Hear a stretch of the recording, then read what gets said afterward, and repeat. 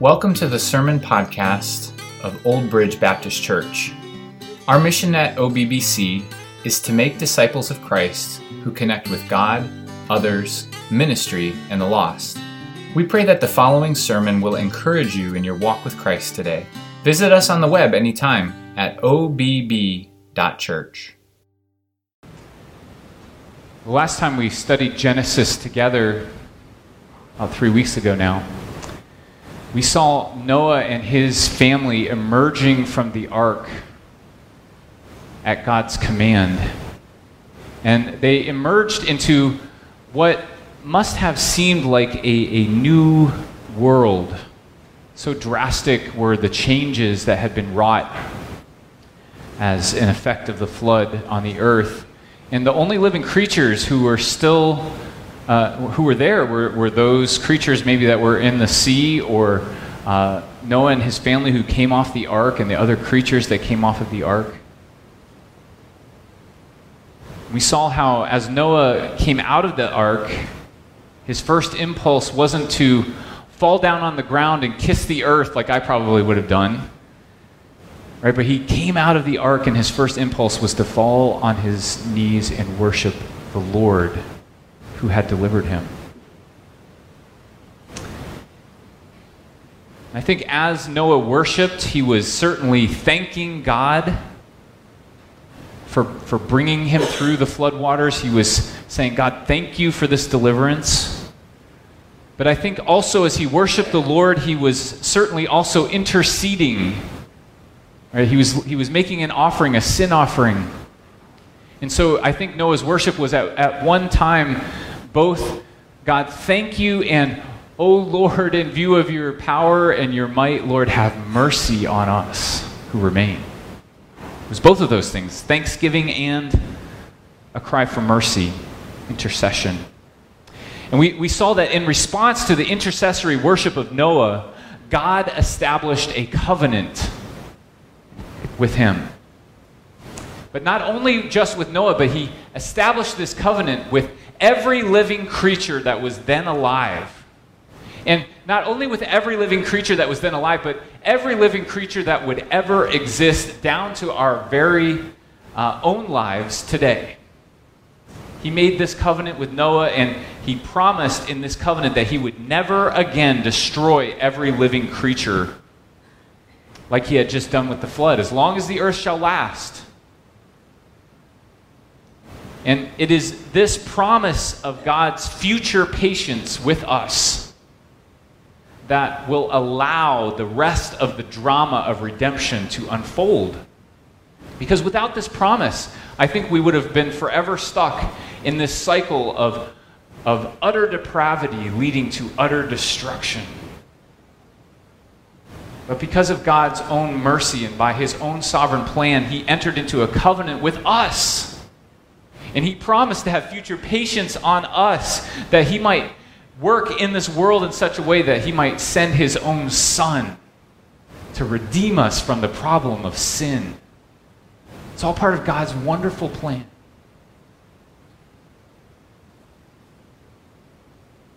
Now, we saw last week that along with this covenant, God reaffirmed, actually 3 weeks ago, God reaffirmed many of the blessings and commands that he had originally given to Adam and Eve at creation before the fall. And one of the most significant commands that God repeated to Noah was the command to be fruitful and multiply and to fill the earth. Well, guess what? God still wanted mankind to do that, and so he reestablishes that command with Noah in Genesis chapter 9. He says in verse 1 of that chapter, he says, "And God blessed Noah and his sons and said to them, be fruitful and multiply and fill the earth." And then again in verse 7, he states it again. He says, "And you be fruitful and multiply, teem on the earth and multiply in it." God really wanted them to do that. And so what we're going to see here, the rest of our study, we're not studying the entire book of Genesis. We're only going to study the first 11 chapters, which the first 11 chapters is sort of ancient history. And then Genesis chapter 12 and forward marks the the birth and the life of Abraham, the birth of the Israelite nation, and that's kind of more near history. So we're only going to be studying up through chapter 11, and really the rest of our time here in Genesis in this study is going to tell the story of how we went from 3 guys descended from Noah who got off the ark, and how they spread out over the face of the earth and gave us the diverse world that we now know, full of different nations and races and cultures and languages. I mean, look at the first 2 verses here of our passage this morning in verses 18 and 19. It says, the sons of Noah who went forth from the ark were Shem, Ham, and Japheth. Ham was the father of Canaan. Every time in this passage that we hear about Ham, he's connected with Canaan. You know why that is? Because Genesis was originally written down by Moses, who was leading a people through the wilderness to where? The land of Canaan. And they were getting ready to displace the Canaanites out of the land. And so that becomes very important for the rest of our study here together. Verse 19, it says, these 3 were the sons of Noah, and from these the people of the whole earth were dispersed. So it's the story of the dispersion from Noah's 3 sons across the entire globe.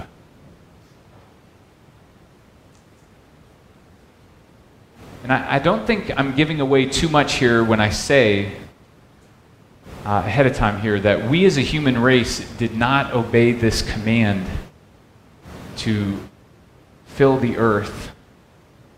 We didn't obey that command willingly.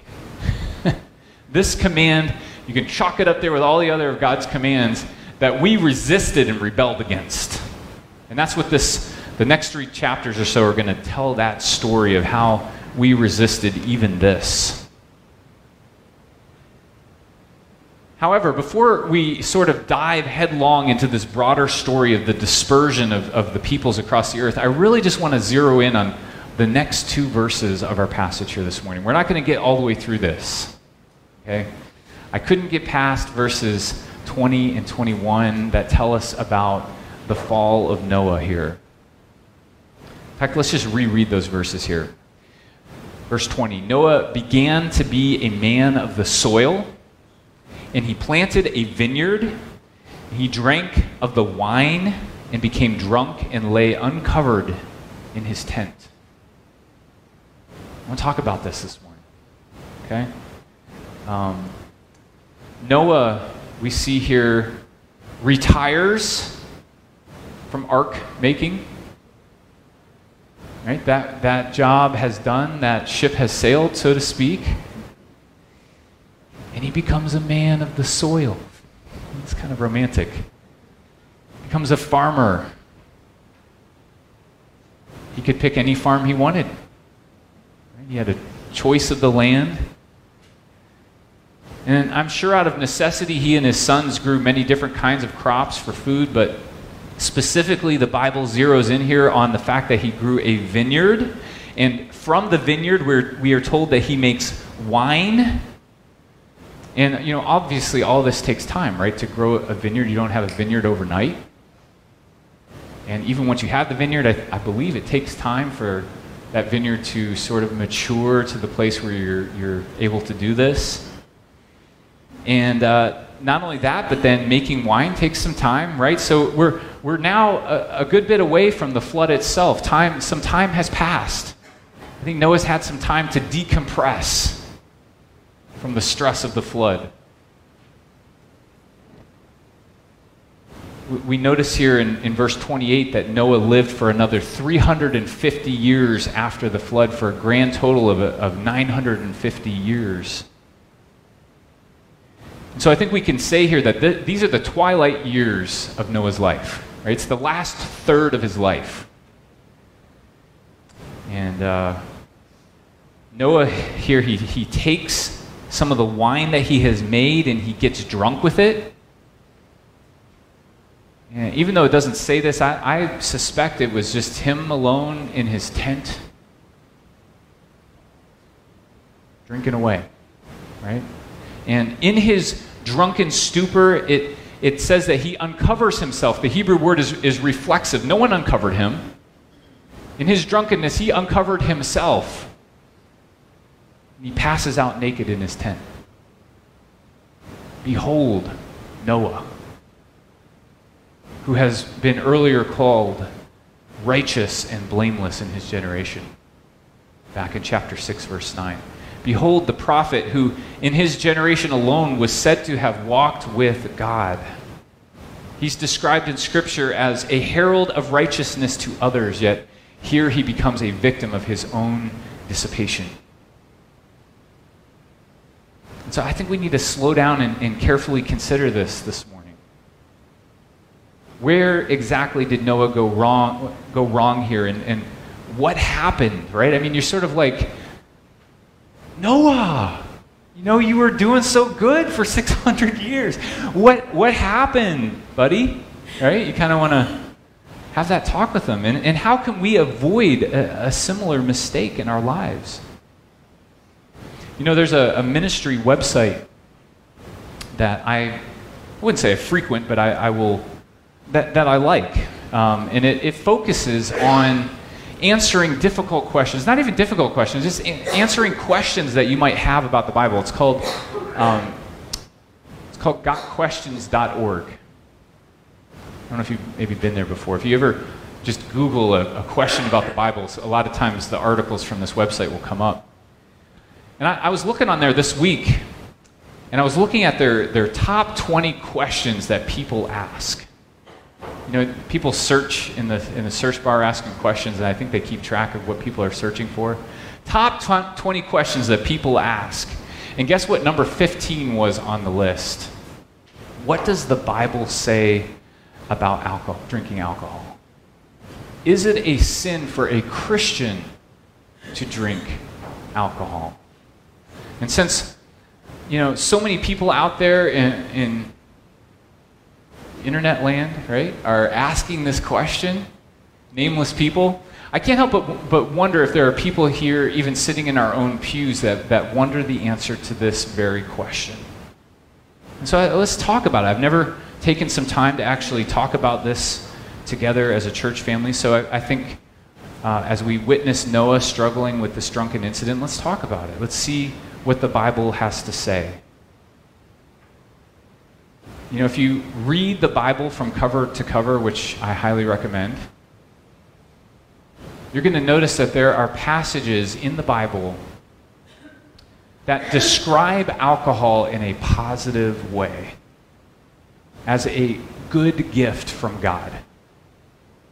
Let me give you an example of this. Psalm 104, verses 14 and 15.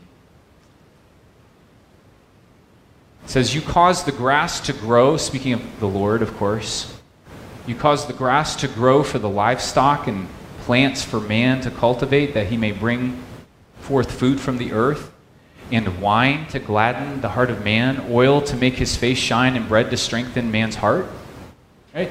It's the Lord that causes these things to come, and it's described here as something that gladdens the heart of man, and that the Lord it to grow. Another example here is Isaiah 55:1. Come, everyone who thirsts, come to the waters, and he who has no money, come buy and eat. Come buy wine and milk without money and without price. Wine is listed here almost as a staple, right up there with water, bread, and milk. Paints it certainly in at least a neutral light, if not a positive light there. And I could list other passages like this, but another couple, I think, pertinent passages here would be 1 Timothy 5:23, where the Apostle Paul prescribes sort of a medicinal use of some wine to Timothy, because he says, for the sake of your stomach, no longer drink just wine, but no longer drink just water, but take a little wine, for the sake of your stomach and for frequent ailments. And of course, perhaps most significantly, everybody's always quick to point out that Jesus, at a wedding feast, Turn the water not into grape juice, right? But into wine. And not just any wine, but really good wine, right? They noticed the quality of it. And he did this at the prodding of his mother, Mary. John chapter 2. So, I conclude from passages of Scripture like these that alcohol itself is not inherently sinful. In fact, it appears to have been intended to be one of God's good gifts to mankind. Therefore, it was not a sin, I don't think, for Noah to grow a vineyard. It wasn't a sin for him to make wine. It wasn't a sin for him even to drink some of that wine. However, like so many of God's good gifts, our sinful hearts take what was intended by God to be a good gift and we abuse it. We take it and we misuse it, we abuse it.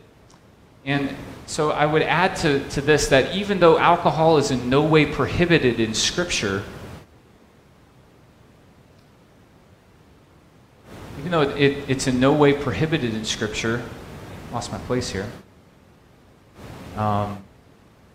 we must acknowledge that our sinful hearts are particularly susceptible to the dangers of alcohol abuse and addiction. Right? Alcohol is a powerful thing. And our sinful hearts are quick to take it and to become addicted to it and to abuse it. The Proverbs instruct us to be wise about these dangers. Proverbs chapter 23, 29 through 35 here says, "Who has woe? Who has sorrow? Who has strife? Who has complaining? Who has wounds without cause? Who has redness of eyes? Those who tarry long over drink, those who go to try mixed wine. Do not look at wine when it is red, when it sparkles in the cup and goes down smoothly. In the end it bites like a serpent and stings like an adder. Your eyes will see strange things and your heart utter perverse things. You will be like one who lies down in the midst of the sea, like one who lies on the top of a mast. They struck me, you will say, but I was not hurt. They beat me, but I did not feel it. When shall I awake? I must have another drink."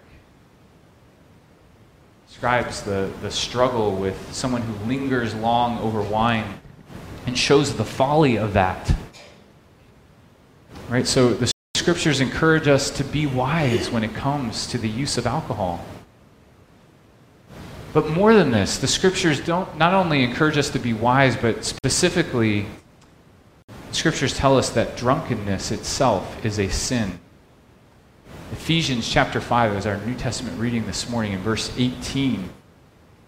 Paul says that drunkenness is sin. He says here, "And do not get drunk with wine, for that is debauchery," or some translations say dissipation. "But be filled with the Spirit." Paul says that drunkenness is debauchery or dissipation. It's the opposite of the Spirit-filled life. He's contrasting two ways of life here. He's saying, don't be drunk, right? But be filled with the Spirit. Don't be filled with alcoholic spirits. Be filled with the Holy Spirit. He's drawing a contrast here. Peter tells us in 1 Peter 1:13, "Therefore, preparing your minds for action." It's literally, actually like the more literal translation of that back in the day they used to wear, more of like a garment. If you were running in it, you might trip. So literally it's here, gird up the loins of your mind, like as if you were preparing to go running. And being sober-minded, we are called to a sober-mindedness. Set your hope fully on the grace that will be brought to you at the revelation of Jesus Christ. I think the result of abusing alcohol is a loss of self-control, which is opposed to the fruit of the Spirit-filled life. So on a very basic level, we can say, is drinking itself a sin in and of itself? And we would answer that, no. But on the other hand, we would ask, is drunkenness a sin? And we would say, yes. It seems a little black and white. But I think it's not just black and white. I think there's some gray area here, okay? Let's dive into this a little bit. I think as a Christian, you should also be asking yourself, is drinking wise for me? Or perhaps, is drinking what's best for me? We must recognize that the answers to those kinds of questions, is it wise for me, is it what's best for me, is probably going to vary from person to person and from context to context. Some people who maybe have struggled with alcohol addiction, the answer is going to be no. That's not wise for me to even get anywhere near it.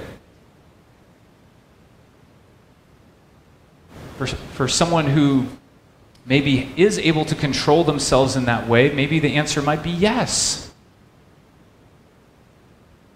So we see that there is a certain liberty for a Christian to drink without getting drunk. But we must also ask, is it wise for you to do so? And I think that each one of us should search this out for ourselves before the Lord and be fully convinced in our own hearts. But we can't even stop there. I think we need to take this even further. After we've asked, is it wise? I think there's another even more important question that we need to ask ourselves, and that is this. Is it loving for me to drink in this situation? Is it loving? See, the New Testament teaches us that we have an incredible freedom in Christ. We have an incredible liberty in Christ. And even if I am convinced in my own heart that I am free to enjoy God's good gift, there is a greater principle than even liberty. We are to be guided by the principle of Christ-like love for one another. And so we need to ask ourselves, will exercising my liberty in this situation cause another brother or sister to stumble? Will it cause another brother or sister to stumble if I take this drink? And I think alcohol is one of those areas where you ought to be extremely careful in this regard, because it is just so addictive and so destructive to so many people, and you may not even be aware of how you're influencing those around you. So be wise to the dangers and the propensity of your own flesh to potentially abuse it. Understand that you have a testimony to maintain, and be at liberty if you may. But even more so, let me encourage you to be loving to those around you. And lastly, let me just admonish you to eagerly seek the filling of the Holy Spirit. Along the spirit of these sorts of passages, 1 Peter 1:13, that the goal of our lives as Christians is to be filled and controlled by the Holy Spirit. Seek the filling of the Holy Spirit above and beyond anything else. I kid you not that the filling of the Holy Spirit is everything. It is everything. And so I think when we're having discussions about things like alcohol, it's sort of one of the stereotypical things we point to say, Christians don't do this, they don't do that, they don't do this, that, and the other thing. And we don't want to put the emphasis just on not doing something. We want to put our emphasis upon what we get to do. We get to be filled with the Holy Spirit of God.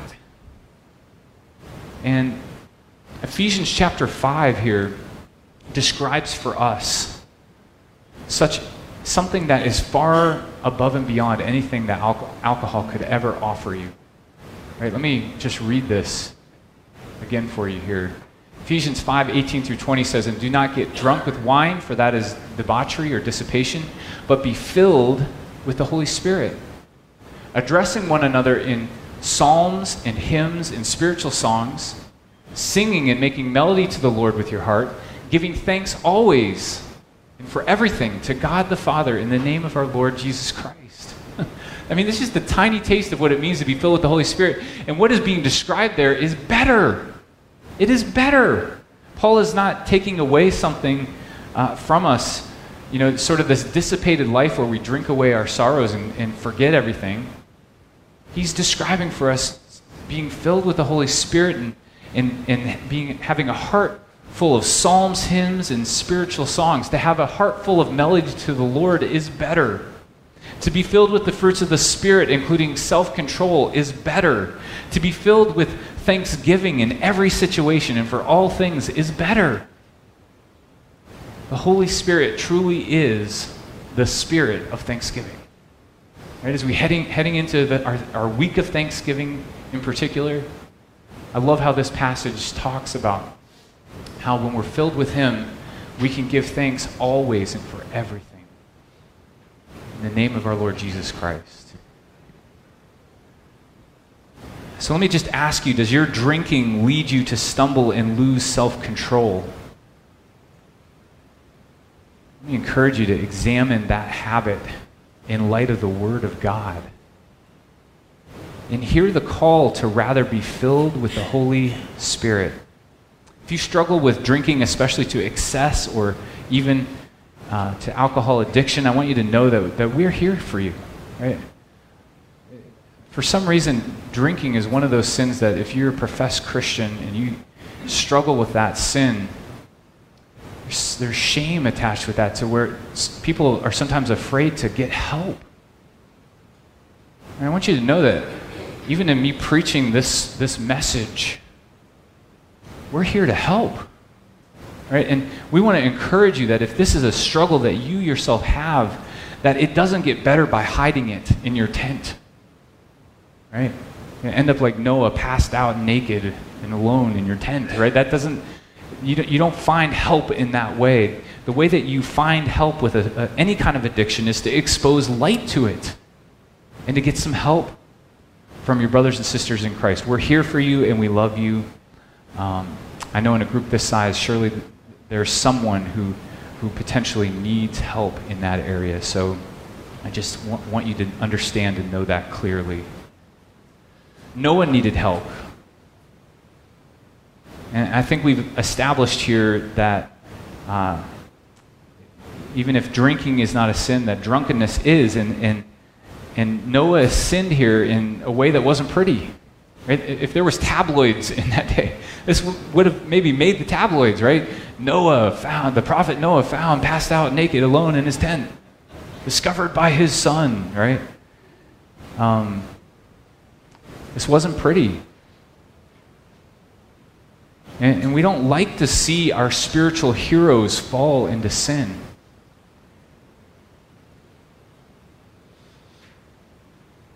And yet, Noah's fall into sin here is, I think, all too familiar to all of us. Because we too are sinners struggling with indwelling sin. There's no doubt that Noah stumbled here, but Noah did not lose his salvation. There are some people who would say that, for a professed Christian to sin and to stumble means that they lose their salvation. And we want to be perfectly clear here that Noah's acceptance before God was based upon his faith, not upon his imperfect record of personal righteousness. Not by works, but by faith. The way of salvation has been and always will be either by works or by God's grace and faith. It's a choice that you have. Right? You can try to earn your own righteousness. You can try to earn your own way to heaven through your record. If you think you can do better than Noah and earn a perfect record, then that certainly is a valid way to pursue righteousness. But guess what? The Bible tells us that we all fall short of that. And so the alternative to that is the way of faith. Right? The Bible tells us that Noah, by faith, being warned by God concerning events as yet unseen, in reverent fear, constructed an ark for the saving of his household.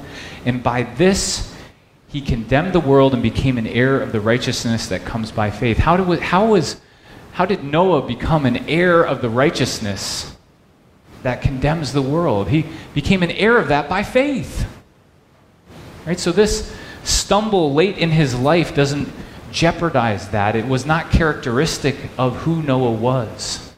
In fact, we see even in this story that Noah gets up and he continues to walk with the Lord.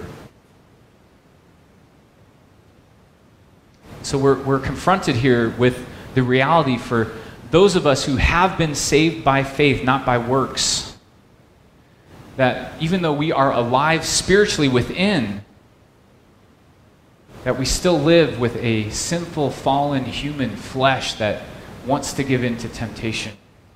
There is a spiritual battle that we are engaged in.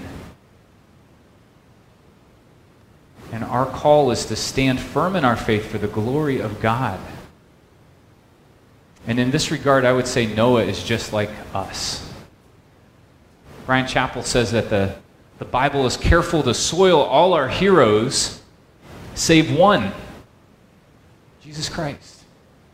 So when I read stories like this, and I'm always like, you kind of groan inwardly. You're like, no, not Noah. I love Noah, right? I don't want to hear about Noah stumbling in this way, and yet hearing this reminds me that, hey, the floodwaters did not bring about the cleansing that we needed. It cleansed the earth in a way, but it didn't cleanse Noah's heart. Only the blood of Jesus can cleanse someone's heart. Noah was not the promised snakehead bruiser of Genesis 3:15. The deliverance that Noah experienced via the ark did not deliver us from sin or the curse. We must await a greater deliverance. We must await Jesus Christ. And so it strikes me here as I ponder this situation with Noah that Noah did better. Noah did better with adversity than with blessing. He did better when he was immersed in a sinful world headed to destruction, and he had an ark to build for the salvation of his family. He had a message to preach of righteousness, and he had a testimony to maintain, and he thrived.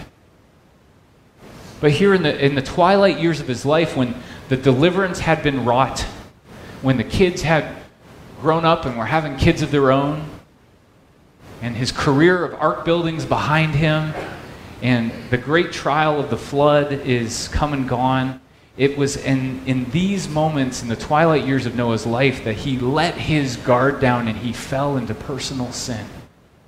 Just imagine him thinking, what's the harm here in my own tent? I'm not harming anyone.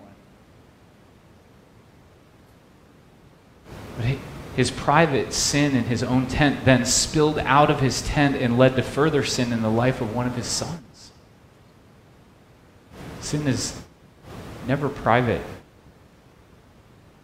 And I think that we can identify with Noah in this way. We often do better with adversity than with blessing. God's people often have a better record when they're facing persecution, when they're facing hardship. We hit our knees and we're praying to God and calling out to God, and we're on guard spiritually. But then when the blessings come, we relax, don't we? We think, time for a little of the good life now, right? I've earned this. Don't be disarmed. Our blessings tend to disarm us. Don't be disarmed by your blessings. Rather, be filled with the spirit of thanksgiving. Right? Don't respond to your blessings with a sense of indulgence and gluttony and lust and dissipation. Rather, receive the blessings of God with thanksgiving and with a spirit-filled walk. I think Noah's late in life stumble is a reminder to all of us that no matter how old we are called to run our race with endurance all the way to the finish line. You haven't arrived. You don't arrive when you pray a prayer and you receive the Lord Jesus as your Savior. You haven't arrived even when you've been baptized, right? You haven't arrived even at any point along the journey. We arrive when we take our last breath of this earth and we breathe our first breath in heaven. So I want to say specifically, and I'm going to close with this, that if you are like Noah or in your twilight years, I want to speak specifically to you because I think this has direct application to you. You need to know that your testimony still matters. matters to the Lord, matters to those of us who are running behind you, you are not home yet. The spiritual battle is still on. Don't let up. Don't give up. Don't lessen your pursuit, your zeal in pursuing the Lord. Don't slacken your pace. Don't let your heart grow dissipated and cold and hard. If anything, as you draw closer to the finish line, may you strain all the more to reach out and lay hold of the Lord Jesus Christ. I think that expresses the desire of all of our hearts. And if and when you stumble and sin because you are a sinner, show us how to get back up in the strength and promise of the gospel, trumpeting the praises of his grace and mercy and love. Listen to the confession of Kent Hughes. I'll close with this. He said, Noah's folly is recorded to make us wise. His pathetic example demonstrates that people in their prime and even in their old age are sometimes overtaken by sensualities that they before had avoided. He says, I've known this because it has been told to me for years, but now I can feel it.